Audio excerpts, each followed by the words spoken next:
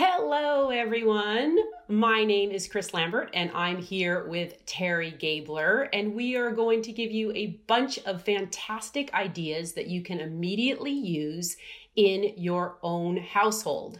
I know that we're all home in quarantine, and it's a tough time, but there are so many fantastic ideas out there that can bring your family closer to you. So first of all, let me tell you quickly about my background. I was an elementary school teacher for 23 years. And then for about 11 years, I've been teaching at the UC school system. I teach adults who are teaching English as a second language. And I also teach in the certificate program for teachers who are getting teaching credentials. Hi, Terry. Can you tell us a little bit about your background? Yeah, hi, good to see everybody. I've been teaching for over 26 years, and I taught in the classroom, kindergarten, first grade, second grade. I stopped teaching when I had my two boys and ended up homeschooling one of my sons for a little while. And then I taught in a parenting program that was set in a preschool setting. So it was birth through preschool age and worked with parents. And now I am a homeschool supervising teacher, and I work with grades TK all the way to 12th grade in high school. Fantastic. So happy to have you with me today. So as I said earlier, we're going to have a whole grab bag of ideas that you can implement today in your home. And first, I want to start with the gratitude circle. Now, let's just brainstorm a little bit about how you use the gratitude circle in your own home and the fun that you've had with it with your own kids. Can you tell us a little bit about, in general, the gratitude circle and also what rules you apply with it? So a gratitude circle is a really nice way to connect with your family and with each individual person. The rules are very easy. You can choose a talking piece. In our house, we have different special little trinkets and things like a special rock. My dad painted a rock for me one year. I have a crystal. The kids chose a little piece of something, and everyone, when we start, we can just choose one of those. And whoever's holding the talking piece is the only one who is allowed to speak. And so it's really a good practice in speaking and listening for those who are not holding the talking piece. So tell us what it is that you are talking about. What is it that each person is supposed to say? We generally do it at dinner time, and we just pass it around and talk about something that we were grateful for that happened during the day. One of the things I really enjoy is being able to, throughout the day, wondering what I'm going to share for my gratitude at dinner. And so everybody has a little bit of thought throughout the day of what they were grateful for or what made you happy today, a thumbs up from the day. And fantastic way to get your kids thinking in a positive way. How would you modify that, if at all, for, say, a 4-year-old versus a 14-year-old? Would you do anything different?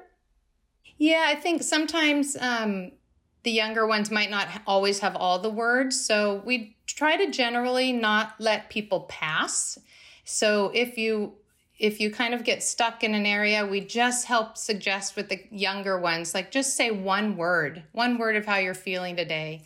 Happy, quiet, sad, whatever it is. And you kind of have a little window into what they're thinking. And with the older ones, it was interesting. Last week we were doing it with my son, and I was wondering, he's spending a lot of time in his room and wondering how he's doing and playing on, the computer. And I was a little concerned. And then he shared how excited and happy he is that he's actually connecting with friends that he hadn't seen in a long time. And they're playing games and they're doing video games and Monopoly all online, and he's able to connect with them. So I had a little window into what's going on with him. And so it's just a nice way to connect with your family. It is. That's fantastic. And then also that you can share and model with your own kids what you are grateful for in this difficult time. Yeah, and then they can see, the other night I shared that it really made me happy to play a game. We all played a game after dinner one night. And so they know, that's something that might make somebody else happy. So it's a good way to connect. So quickly, when you're going over the rules for this gratitude circle, how do you make sure that people are kind to each other and that no one is laughing or making fun of each other? Can you tell us a little bit about that? Right. So we do have the talking piece, and we established that at the beginning of each time, that the person who has it is just, talking. And sometimes you really want to interject your story, or you want to do a story, oh, that happened to me too, or, oh yeah, I remember when we did that. And when someone actually has the talking piece, you aren't allowed to say something. So we do a little sign like this, like I make a connection with that. And just realizing that you get to listen during that time. And then afterwards, you can talk about things once the circle is over and reflect on something that somebody said. But it really is a time that they're just listening if they don't have the talking piece. What a fun idea, and what a great way to engage. And I bet everyone really looks forward to that. And like you said, you think about it all day long. I'm going to talk about that tonight at the gratitude circle or the gratitude table. Fantastic. Let's move on. And the next thing I want to talk about is books of questions. So I know there's so many cool things out on the internet right now, but that kind of lends itself also to talking to your family, talking to your kids, talking to your grandparents. Can you tell us a little bit about the book of questions and what you do in your own house? At home, we have a book of questions, and we just happen to have it. But you can always do a Google search for questions that you can do around the dinner table, or questions that you can ask for younger children. And so we come up with these questions. And one of the kind of the guidelines for this is to honor that other people have different opinions that you do. And it really helps provide some tolerance. We were talking the other day about a question, and one of my children said one thing and the other one felt completely opposite. And we really do talk about having tolerance for other people's opinions during that time. How fantastic. So I know that your book of questions, which we are going to show on the PowerPoint, is something that you can turn to and pick a question out. And like you said, you can also go on the internet. I just did that the other day, and there's a million questions. You can do it by grade level. You can do it by age. But I also think there's some fun ways too. You could come up with your own questions, right? And you could also write those down and even put them in a bag or some kind of container and pull out one that a different one every night, and read that question and answer it. What would you do for a modification for, say, a 3 or 4 year old? Right. Obviously, some questions wouldn't be age appropriate, just if it's talking about things that might be out of their thought range. But if you have younger children, then you can ask them questions like, if you were a superhero, what superpower would you want to have? Or if you wanted any pet of your own, what kind of animal would you like? And versus questions that I'm asking with my older kids is, if you could see into the future, but not be able to change it, would you want to do that? Provide some stimulating conversation. Absolutely. And I think too, for the younger kids, even if it's something that they don't want to be put on the spot to talk, you could ask them a question and they could even draw a picture of their response depending on the age. Yeah, draw a picture of the pet that they want, Exactly. That's a great idea. Next, we're going to move to a treasure hunt around the house. So we're all stuck at home all the time, and we're all stuck together. So why not make this time kind of fun? So there are so many different ways that you could come up with your own treasure hunt that doesn't cost a penny. Again, the internet is a wealth of different ideas. One that I just saw the other day was about the 5 senses and how you could come up with a scavenger hunt in either your own house or even your yard. And you could say, come back and find 3 things that are the color red, or go outside and find 3 leaves. Tell us, Terry, how have you used this in your house, and what have you find that was really fun and engaging about it? Yeah, it's a very fun activity to do, and it just is different every time depending on what you're looking for. But we use a timer. It depends on, it could be a competition, or it could just be something that they do, you could do it with one child as just finding interest in looking for things. But if you're doing it kind of as a competition, you could set a timer and say, make a list and say, how many of these things can we find within this certain amount of time? The other night when we did it, we said whoever gets the most gets to pick the dessert tonight or can pick the movie tomorrow night that we're going to watch. So you can have little incentives. And it also, when you go for, we kind of go around little walks around our neighborhood. It's a nice way to look for things on your walk as you're walking. Can you find a heart-shaped leaf, or can you find two leaves that look the same, or finding chalk along our walks when we're outside walking. So it's a nice way to bring a walk, a lot of talk during our walks too. I've also done that where I have had my kids come up with their own ideas of what we should look for. And either I can write it down or they can write it down. And we've switched off our lists to other members of the family. So I could come up with find two leaves, find something red, find something that doesn't smell good. And we can exchange our lists, even if it's just with one child. It's very fun to be creative about it and mix it up. Yeah, and involving them in the process is always nice. Right.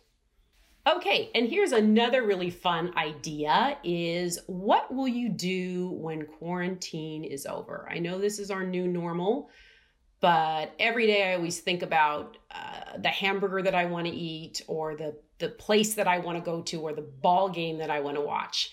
And so making a list of ideas for quarantine and involving the entire family is a really fun and motivating way to stay positive. Terry, how does that work in your family? This was a really fun activity because what it ended up doing for us was kind of turning a complaint into a positive. So instead of just, oh, I really wish I could go to the movies and I don't get to see my friends, then we said, why don't we write this down? And these are things we can look forward to. We have to have patience during this time, and we can make a list of all the things we're really looking forward to doing when we're able to.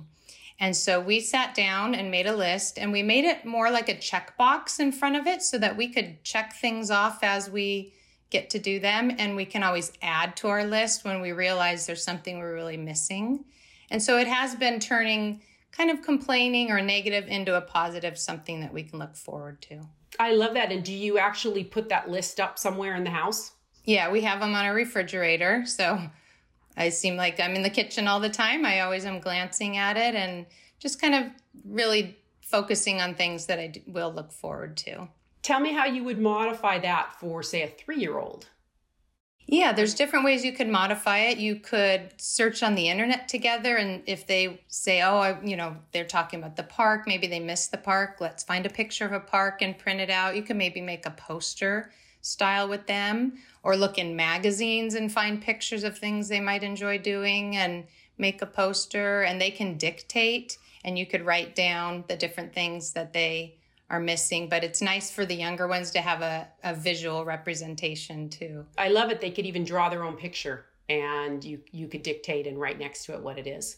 So we will put up on the screen the 2 lists that you so graciously shared with us. One your son did, and the other one you did.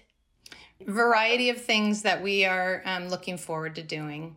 And a couple of them we might start being able to do. They just opened the hiking trail, so maybe we'll be able to go for a hike, so we could check that off. And my son really wants to go to Shake Shack, so we might be able to do a takeout. But some of the things we will have to wait a longer period of time for.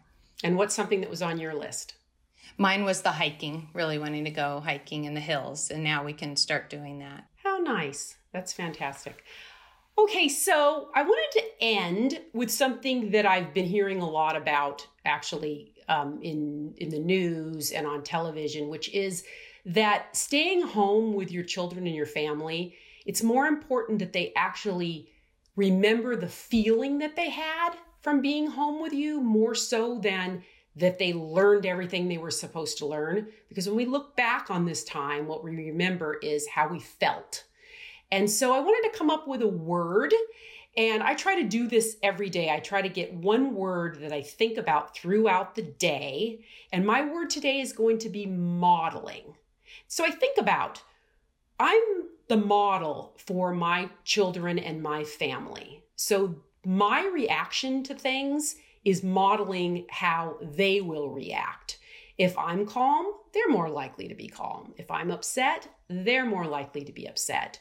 So today, I'm going to think about modeling and really be conscious of what I do and how that appears to other people. Terry, do you have a word of the day? My word of the day is grace. And in thinking about grace, none of us have ever been through this before. It's a challenging time for adults and children and all of us together. So I think giving grace to yourself, giving grace to your children, and recognizing that people are going through this in their own way. They're doing the best they can in a difficult situation, and recognizing struggle and giving grace, recognizing when something might be more challenging for somebody else and letting them have a little ease around that. I love that word. I actually put a Post-it with my word of the day for myself. And that's just a little bit of a reminder for me.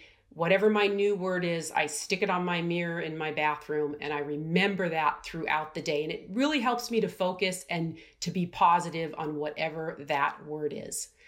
Thank you so much, Terry. This has been so much fun talking to you, and you have so many fantastic ideas. Yeah, it was really great talking to you and thinking through all these things that can help other people too. Thank you.